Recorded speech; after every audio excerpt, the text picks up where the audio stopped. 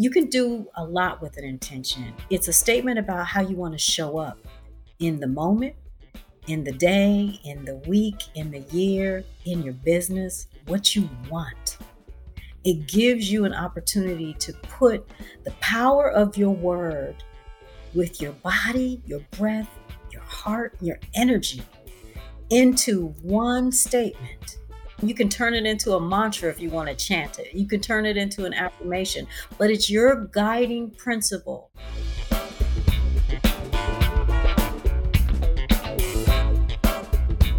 Welcome to a new season of Start Right Here, where I talk to BIPOC beauty pros about breaking into beauty, standing out, and defining success for themselves.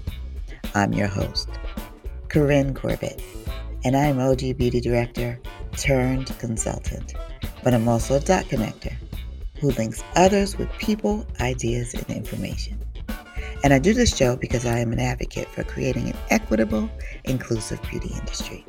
And this show is one way to bring you the information if you want to take a seat at the table or build one of your own. Let's get started with the show. Hello, everybody. Welcome to a bonus episode of Start Right Here. What we do in these are give you practical tools to build your beauty career or your entrepreneurial business. I am so pleased to welcome my girl. We have been friends since the blogging days, the early 2000s. Ananda Leeke, who is a thriving mindfully coach, artist and author, human design doula. And I wanted to ask Ananda to come here today because if you are thinking about pivoting your job, looking for a new career, looking to get promoted or find a new job or start the entrepreneurial journey, you have to start with the right mindset. And Ananda is the person who can help us think about that in the right way. And I'm so excited to welcome her here today. Thank you, Ananda, for joining me. Thank you, Corinne, for having me. We go way, way, way, way, way back. Yeah, so I wanted to start with the audience to hear a little bit about your background and your journey, because you've done some successful pivots yourself. And that's why you are the best person to come and talk to us, because you're walking your talk in terms of making change. All right. Change, everybody. Woo, that's a big word. And it has been a theme in my life and my career. And so I started out as a lawyer, and that didn't work out.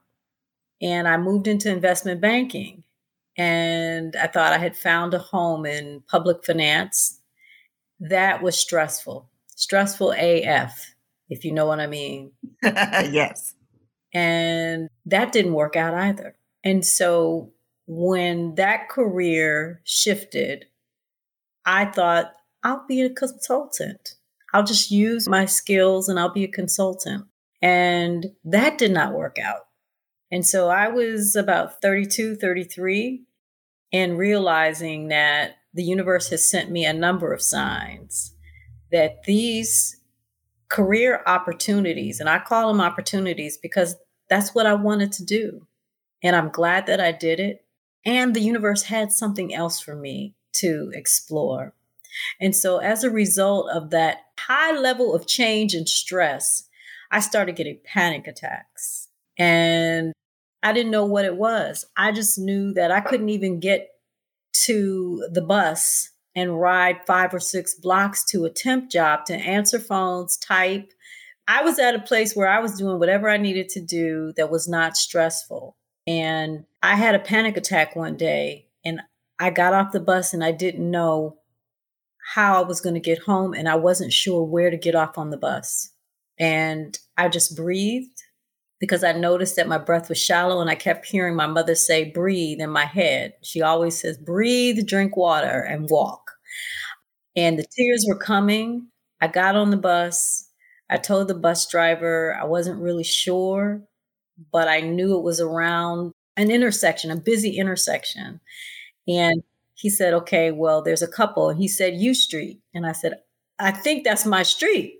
And so he stopped and I got off and I went into the house and I just collapsed and I just said, I'm not well. And at this point, I was getting therapy and I told my therapist what was happening. And she said, look, I'm going to give you two options: meditation, try that, or medication. She said, it's going to get worse if we don't treat it. And so I said, I'll try meditation first because I didn't want to have the medication. And I want to say that meditation is great. That's a wonderful option. You use what you need to use for what works in your life and in your body. So the meditation worked. And from that, the panic attacks, when they came, I had more skills and more tools to use. And after practicing it and getting serious with it, because I had done it before, but you try different things and it didn't stay. And I didn't think I needed it. So why do it every day or every couple of days? It became a lifeline for me. And that opened up the door to yoga. And that became a regular practice, meditation and yoga. And from there, I got exposed to Reiki. I was in a meditation and prayer group with a number of sisters that were 10, 20, 30 years older than me. And I'm really grateful because they exposed me to sound healing, all of the modalities that I use now in my life, personal life, and in the work that I do with my wellness company. I was exposed to and I was using, and it was helping me manage and get better and really realize that my calling came out of my own stress, my own issues. And isn't that how it works generally? The stuff that we're called to share comes from our own life. You mine it from your own life. So I went from struggling, stressed out, pissed off, and angry lawyer, investment banker, and a digital communications professional who was really tied into what I did. I had defined myself by my career, and I was pissed as I don't know what, that things weren't working out. And I started studying it because someone said, you're really good at telling me how to use meditation. And I was always suggesting to people, you should meditate. All you have to do is sit or whatever, basic instruction. So I decided when I turned 40 that I would give myself a gift of studying it. And sure enough, at 41, I enrolled in a teacher training program for yoga. That opened the door to Reiki. And then from there, I started working in a hospital as an artist in residence at Howard University Hospital with cancer patients and HIV/AIDS patients. And they found out that beyond the art, that I had meditation and yoga experience. So they asked me to teach them that in the hospital. It was breathing to help manage the stress of the diagnosis or the pain that they were in. And working at the hospital for about 7 or 8 years, I really started to say, I'm a healing artist. I'm a wellness professional. I was able to walk in my calling as it unfolded. And that brings me to today. Right. What's really interesting in all that you said is that being tied to what you do. And for the people that are listening and watching, many of us have had that experience that you're tied to it. And then what if it doesn't work out? Or what if you decide you hate it or they don't want you? There's lots of different avenues where you find out that this maybe is not the place. And then who are you if you can't identify yourself there? But the thing you said about the panic attack, your body always tells you, will give you signals. And I know so many people, we've all experienced this. If we have a job we're not happy in, that it's Sunday night or Sunday afternoon. For some people, it's on Saturday, that you start to dread that Monday morning and having to put on a mask and go back in and kind of act happy and you're not. So this conversation is really helpful for a lot of people to recognize that you're not the only person that's experiencing this and to find the tools that'll help you manage until you find the thing that works for you, for you to find your calling, whether it's entrepreneurship, another job, pivot your career into beauty, out of beauty, whatever that is for you. It's that wellness and beauty cannot be separated in a lot of ways. So people recognizing that. You did Reiki, you've done the yoga, the healing arts, and then you're also a actual artist too. Yes. Tell us about that and how that has helped shape your work now. So I grew up in a very creative house. My mother was always telling my brothers and I that we were to use our imagination. It was the late 60s, early 70s. So we created out of cardboard boxes, we painted, we did all kinds of things. She was in school to study early childhood. So we were her testers. And I walked away from my childhood as a very creative person. By the time I finished high school, I was writing poetry. That was my thing. Following Ntozake Shange, Maya Angelou, and so many others. I decided in my last year of high school that I wanted to go to law school. And that took me away from the poetry and the creativity. And I focused all of my energy on getting to law school, all of it. And I didn't pick up a pen and begin to write poetry again until I was failing the bar exam 10 years later. And it was the creativity that was the gateway to healing for me through poetry. And so when I was failing the bar exam, I took it 8 times, 4 years, 2 times each year. So that was around the clock. I could have had a college degree. That was super stressful. And the poetry and the journaling helped me keep some sense of groundedness and helped me express myself. And when I realized that law wasn't working out for me, it was in the writing that I was able to see and also find some identity in I am spirit, I am creative, some value, some affirmation, as opposed to what society said I had to be or what I thought I had to be. So it was the creativity that was the door for me to begin healing. And from there, a couple years later, I was in another stressful job working in DC government. And that's when I entered into the world of finance. And I started twisting coat hangers, believe it or not. And one of my mentors saw that I had the coat hanger in my bag when I went to visit her. And you know how people carry crochet around? Well, that's how I was carrying my wire sculptures. And I was mortified because this woman was head of a national organization. She was a lawyer in civil rights. And I was like, oh my gosh, now she thinks I'm crazy. And she asked me to pull it out. And it actually was a woman that was sculpted out of a coat hanger. And she said, are you selling them? And I was like, yeah. Because I always was into turning things into a business.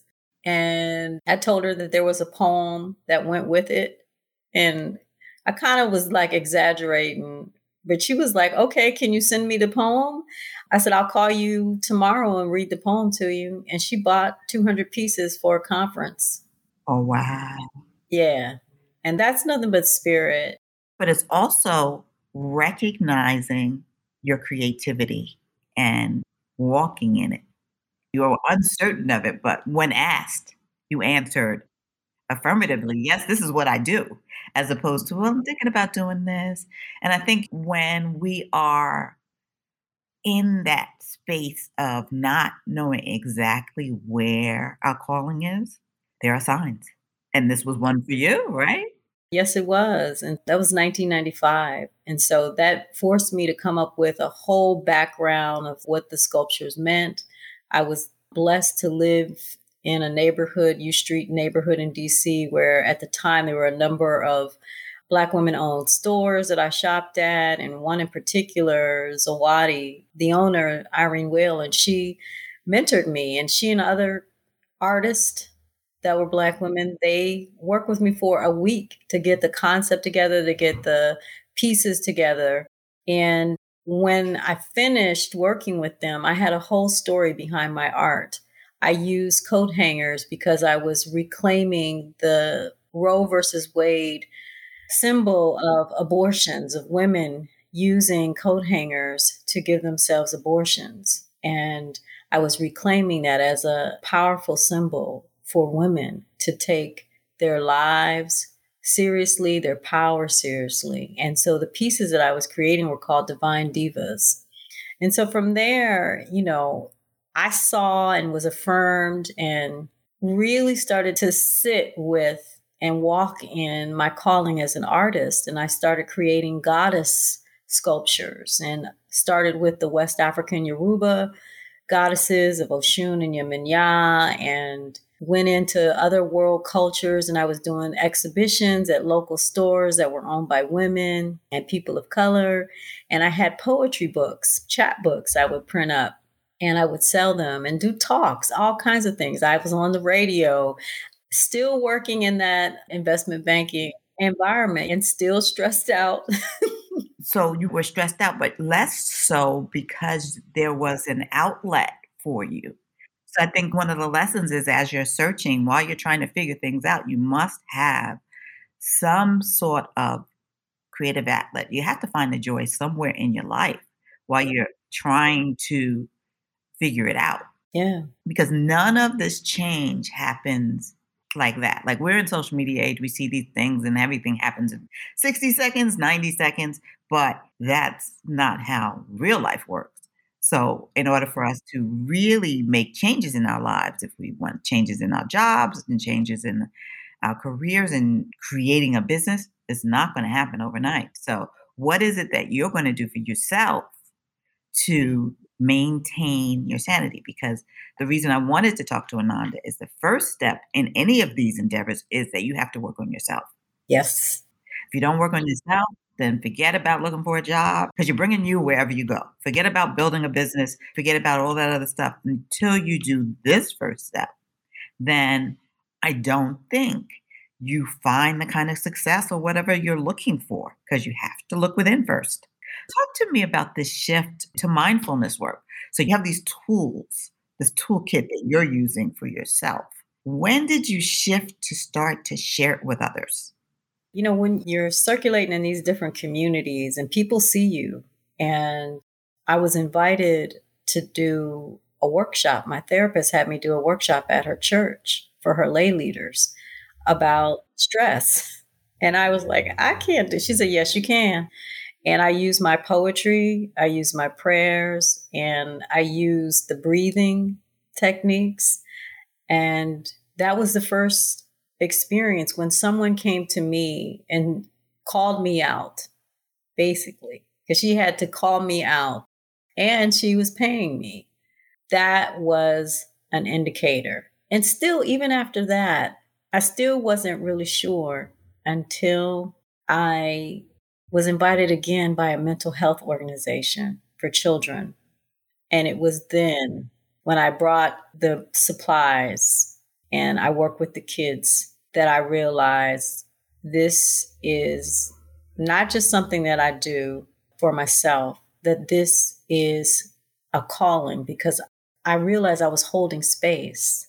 I didn't realize that my presence and what I share creatively and the way that I listen, the way that people respond to me, I didn't realize until then that this is really something and I need to call myself something. So by then the internet was working, and I remember thinking, healing art. Do I call myself a healing artist? And I typed in healing artist, and this organization came up, Smith Center for Healing in the Arts. And they were a block away from where I worked, and they were in my neighborhood. So I called at lunchtime. I said, I'm an artist and I just wanted to talk to someone about healing arts. And I see that you do that. I had no other intention. By the time I left that meeting, I had been invited to be an artist in residence for Smith Center for Healing in the Arts, a paid position in hospital settings. And so that was it. That's when I realized, ooh, yeah. But even in the digital age, just for background for everybody, Ananda and I didn't first meet at a blogging conference, but we got to spend some time at Blog Her many, many years ago when we were both blogging. I had this site called the Black Girl Site, But Ananda, when I was the editor-in-chief of Heart and Soul, was one of the artists that we featured. And she reminded me of that years later. But at that conference where it was hectic, I will never forget that Ananda took myself and another blogger, and we sat in a corner and did a breathing exercise. Do you remember that with me and Natalie? Yes, I do. I remember. Yeah. So she has always been this, even in this space of digital landscape of everything's fast and in a hurry and immediate, the person that recognizes truth of what's coming, but also can find the pause that we need to take. And I bring this up because when you're looking for a job, you need to pause. When you're thinking about starting a business, you need to pause. And using the tools that Ananda's been talking about are some of the ways in which you can do that. I want to talk about the Thriving Mindfully Academy. When did you start that? And tell us a little bit about that. Before we jump into that, I did want to say to everybody that it was in the hospital setting that I realized that mindfulness and self-care, and I wasn't calling it that at the time, but I realized that breathing and slowing down and getting in touch with what's happening in your body, all of those things were birthrights. Again, wasn't using that language and was preaching that as a gospel to people about the breath. And so Thriving Mindfully Academy was born 7 years ago. Like, let's just say the concept and how I show up. I was at a conference put on by Happy Black woman, Rosetta Thurman. My brother had gifted me a ticket. And so she had a really wonderful elevator speech exercise. And she said, you have a couple minutes to come up with a few words, no more than 2 or 3, to describe what you do. And so the 2 words that came up for me were thriving and mindfully. And it covered my art, it covered my writing, it covered the meditation, the yoga, the Reiki, all of that. And when I sat with it, our homework was to go home and to expand it. And I knew that it came from the heart.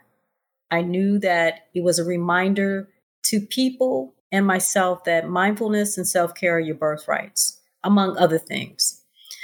This ability to be aware of what's happening, no matter what it is, whether you label it good, bad, or indifferent, but to be aware of what's happening inside and outside of you. Self-care, this ability to uplift yourself in positive ways, whatever way you want to call positive, all of that. So from there, another homework assignment was to create a community.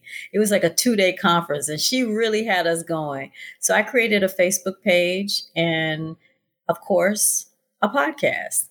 And from there, from 2016 to now, it has morphed into what it is today, an academy, an online education platform, and membership site, as well as we're calling it a movement for anybody that is connected to me, to the concept, to the academy, to whatever, to events. And so it's a heart-centered approach and path to being present, well, and the real you. And it's my life's work. I now know, fast forward, that this is my life's work. And I learned that it was my life's work during the first week of the pandemic in 2020, when I got tons of calls and emails from people saying, we're not going to be able to have in-person events. What are we going to do? I'm stressed out. Do you have any resources? It took me 3 days to put something together and to shift everything that I was doing online. And it was that time that really showed me how committed I was to this. It wasn't just a business.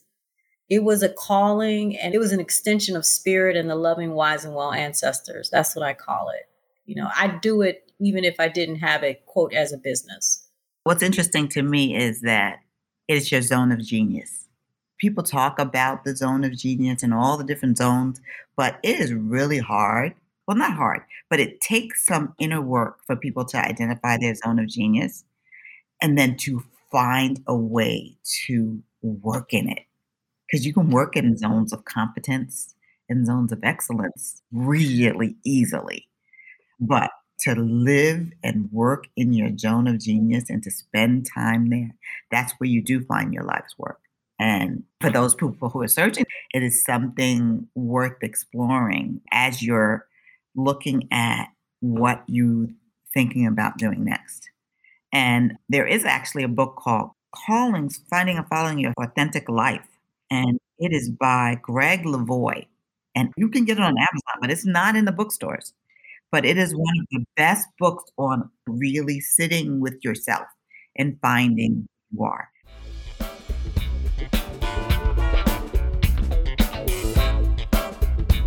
If you like what you hear, please subscribe to the Start Right Here podcast and leave a review.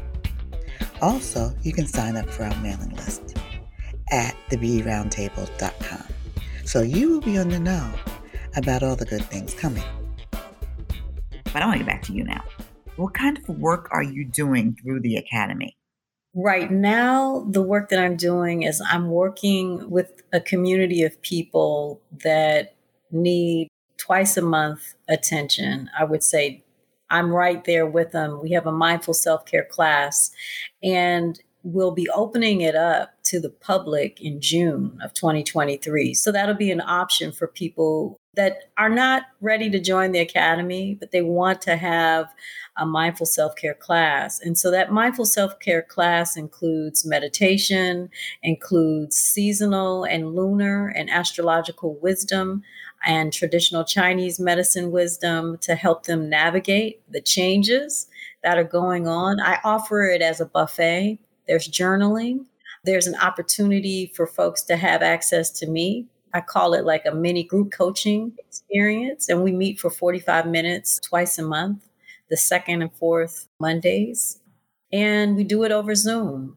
And so it's an opportunity for people to share in a safe space that I'm holding, that they can come, get what it is that they need, leave the rest behind, and really feel that they have the support. One of the beautiful things about community is that it gives you affirmation, it gives you accountability, it gives you access to other human beings who are struggling with change, with life, with whatever you want to call it, so that you know that you're not alone. It gives you space for folks to celebrate you. That's one of the things that we focus in on as a mindfulness practice. You get to learn from other people, just like you, regular human beings. Right. And it's not about competition. And many times you're in these spaces where, I'll just speak about the beauty industry, it's very competitive. So is the fashion industry. There are industries that are competitive where it is in some ways appearance driven. And to get away from that, I think one of the things that saved me when I worked at Elle magazine for 8 years, the thing that saved me is the fact that I didn't live in Manhattan and I moved to Brooklyn. At that point, Brooklyn was not cool. Brooklyn was still just a regular neighborhood. And I made friends in my neighborhood who did not care about designers, who kept me grounded. I also have childhood friends, but people that lived nearby who loved to get the beauty products, but didn't really care about the rest of the stuff that I did. They were not impressed. And that was good because sometimes you can get caught in the world in which you work. And as you said at the beginning, you are not your job. So having these experiences in some place like the Thriving Mindfully Academy, where you're just with other humans, you're not talking about what you do, where you live, how you live, but your experiences as a person and your emotions and your breakthroughs. That's a major benefit to anyone. Yeah, and it's sacred space because you don't have to be on camera. You don't have to participate. You can participate in a chat. You can just come, you can lay down, you can do what works best for you during that time. And there's no pressure to perform.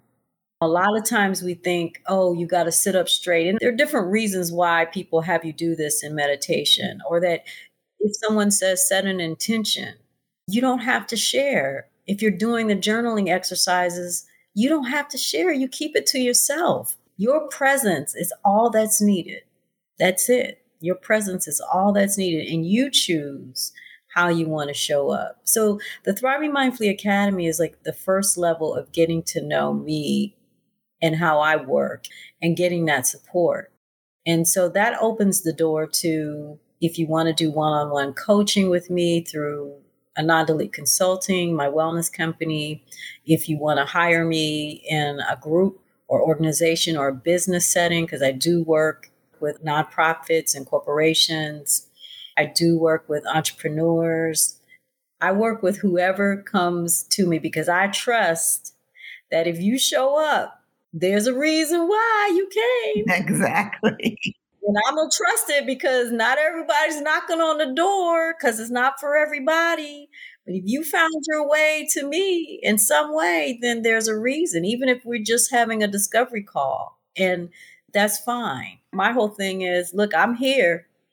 I'm waiting. Right. And the right people will come. So we talked about setting intentions. What's the role of setting intentions for creating a future for yourself? That is a great question. And I was talking about that today during the Thriving Mindfully Movement's community meditation about an intention. You can do a lot with an intention. It's a statement about how you want to show up in the moment, in the day, in the week, in the year, in your business, what you want. It gives you an opportunity to put the power of your word with your body, your breath, your heart, your energy into one statement.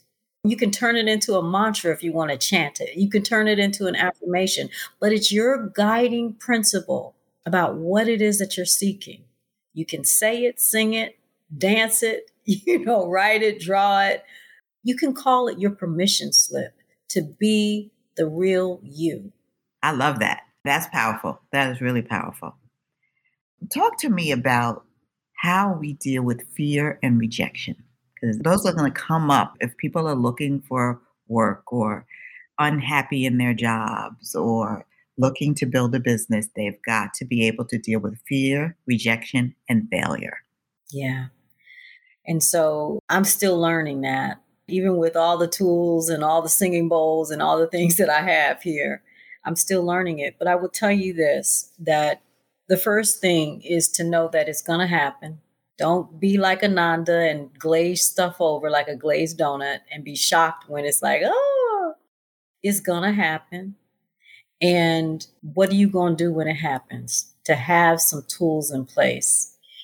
The first thing, when the fear, the failure, whatever's happening that's unsettling you, that's stopping you, getting you stuck, get in touch with the body. Whether that's placing a hand on the body, whether that's giving yourself a hug so you notice the body, bringing your hands to your heart. For me, when I have really, really hard times and the panic attacks begin, I put my hands in water. There's something about me putting my hands in water, and I start washing dishes or I clean a bathroom. I do something with water. It is the soothing of the water for me. It's my hands in the water that helps me connect with my breath, that gets me to begin to breathe. Because here's the thing with fear and failure and all of these different experiences and emotions and anger, it throws your nervous system into, it's hellacious. And so you have the power to calm the nervous system simply with your breath. It's free. It's available. I tell people, make your breath your BFF. That's a simple exercise that you can do. You get 1,440 minutes each and every day. You got a minute or less to breathe 1 to 5 times. Go it and do 10 and you will calm your behind down with the deep breathing. You'll get in touch with what's really going on in the body. Even if it doesn't stop, at least you'll be aware of it. You'll have some awareness around it. And that's what you want. You want to have awareness around it. You want to be able to say, I'm scared. I'm afraid. Cry it out, scream it out, cuss it out, but to be able to acknowledge it, because see, it gets bigger when you don't. Ooh, wait, stop right there, because you just said it's bigger when you don't. Talk a little bit more about that, because I don't think we realize how big it gets. Yeah, so when we know that some stuff is happening and we might do other things to escape it, thinking that, oh, I can run from this. Like Corinne said, you can't run from yourself, baby. It's going to catch up with you. And the universe is going to keep knocking louder and louder and louder until you hear it. And you don't want it to flatline you. And if it does, that's what will make you slow your behind down and pay attention, because all of those things in the body, those emotions, they can turn into other things. So it behooves us to befriend the body, befriend ourselves with some loving kindness and some compassion, and to become aware of what's happening, not to pretend like this stuff is not happening. So once you get to that place of, oh, this is happening, one of the biggest things that I've learned, and it's not me, it's from Reverend Michael Bernard Beckwith at Agape Spiritual Center in Los Angeles, asking yourself, what is this, whatever you want to call it, fear, failure, anger, what is it here to teach and tell me? What is it here to teach and tell me? And I'm not saying that you get that in 5 minutes. I mean, I've gone for days on end, not been able to articulate that to myself. Didn't want to write it, but I knew it was coming. Once you get to that place and you're able to ask yourself, what is it that I'm supposed to learn from this? What are you trying to tell me? Because when we get afraid, when we get angry, whatever you call it, failing, there's a bigger message. It's not what we think it is. There's always something else. There's always something else. But we have to understand that, one, we have that power in ourselves. We have this birthright of mindfulness. Mindfulness is just being aware through the breath. Your first place that you go for self-care is your breath. It's free, y'all. It's available 24/7, 365. We don't take advantage of it. So that's where you can start. Then you can write it out. Maybe you realize this is too big for me and I need help. Call out for help, whatever your higher powers are. If you're not sure what to do, talk to somebody. Even if it leads you to some of my best friends, Google, to be able to type in, this is what's happening, all of that. But you got to first acknowledge and be right there with it. You can't run from it, baby. This is so powerful. Now, you mentioned your Thriving Mindfully podcast. Are there episodes that you can direct our audience to that speak to what we're talking about today? Definitely. I'm going to direct you all to anandaleek.com/podcast. You want to click on season 1 through 4 on SoundCloud. There's a button for season 5 through 6 on Spotify, and there's one for season 1 through 4. If you go to season 1, 2, and 3, and 4, you're going to hear what mindfulness is. You're going to get some exercises, you're going to get meditations, you're going to get body scans, and you're going to get me talking about fear. Wow. I love this. Talking about my journey as a Black woman, my Black woman wellness journey. You're going to get tips on how to use self-care in your life, how to set intentions, how to use each day. I start the week off with Slow Down Sunday, Mindful Monday, Take Care of Yourself Tuesday, Wellness Wednesday, Thankful Thursday, Fun Day Friday, Savor Your Life Saturday. You're going to get all of that. It's all there. It's all there and it's free. I'm going to actually include that in the show notes. And then on the video, we'll chyron to the screen so folks can see that as well. That would be great. I think you gave me so much more than I asked for. Like my expectations, I'll say that, not that I asked for. You gave me more than I could have hoped for. I will say that. Because what you're offering us is the tools for us to do the work. Because if we're saying it starts with us and we don't know where to begin, you have just basically laid it out for us. So if we really want to work on ourselves to get to the next level in whatever it is that we're pursuing, you have laid that out for us. And then it's up to us to do it or not do it. And people listening here are grown. So when you make a decision, You live with the consequences. You can't complain about not moving forward if you haven't done the work.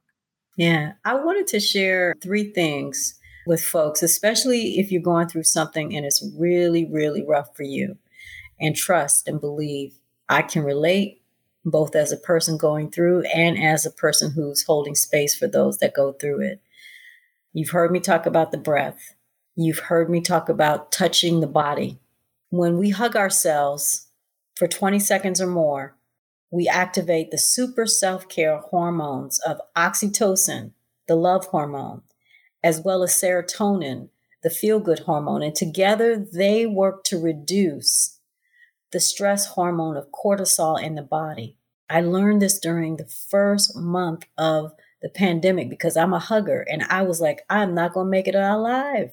And so I did a lot of research on hugging and I discovered that really does work because I was using it with myself. I was freaking out. I thought I was going to die alone and so on and so forth. And so hugging yourself and breathing deeply and then setting intention to take care of yourself. Those 3 things, try it. So, Ananda, tell us how the audience can get to follow you on social and give us the website for Thriving Mindfully. I will. So you can follow me at Ananda Leeke on Instagram, TikTok, YouTube, and LinkedIn. You can go to anandaleeke.com to learn more about me. The academy is anandaleeke.com/academy. There are resources with the podcast. Just go to anandaleeke.com podcast or go to Spotify, look up Thriving Mindfully or SoundCloud, Thriving Mindfully. I'm here, y'all. I am here. And like I mentioned earlier, in the month of June of 2023, the Thriving Mindfully Academy is opening up its mindful self-care classes to the public. So look out for that. You can just go to anandaleeke.com/movement. If you forget all of that, hit me up in a DM on social media or email me and just say, Ananda, you said something about some classes and I'm interested and I'm happy to be of support to you all. Thank you so much for giving us this rich buffet of tools for us to do the work. I cannot thank you enough for joining me, Ananda. Thank you so much. I appreciate it. That's our show for today. Follow Start Right Here on Instagram at start_right_here_podcast. And check out the Last Word newsletter for my latest musings on beauty and inclusion.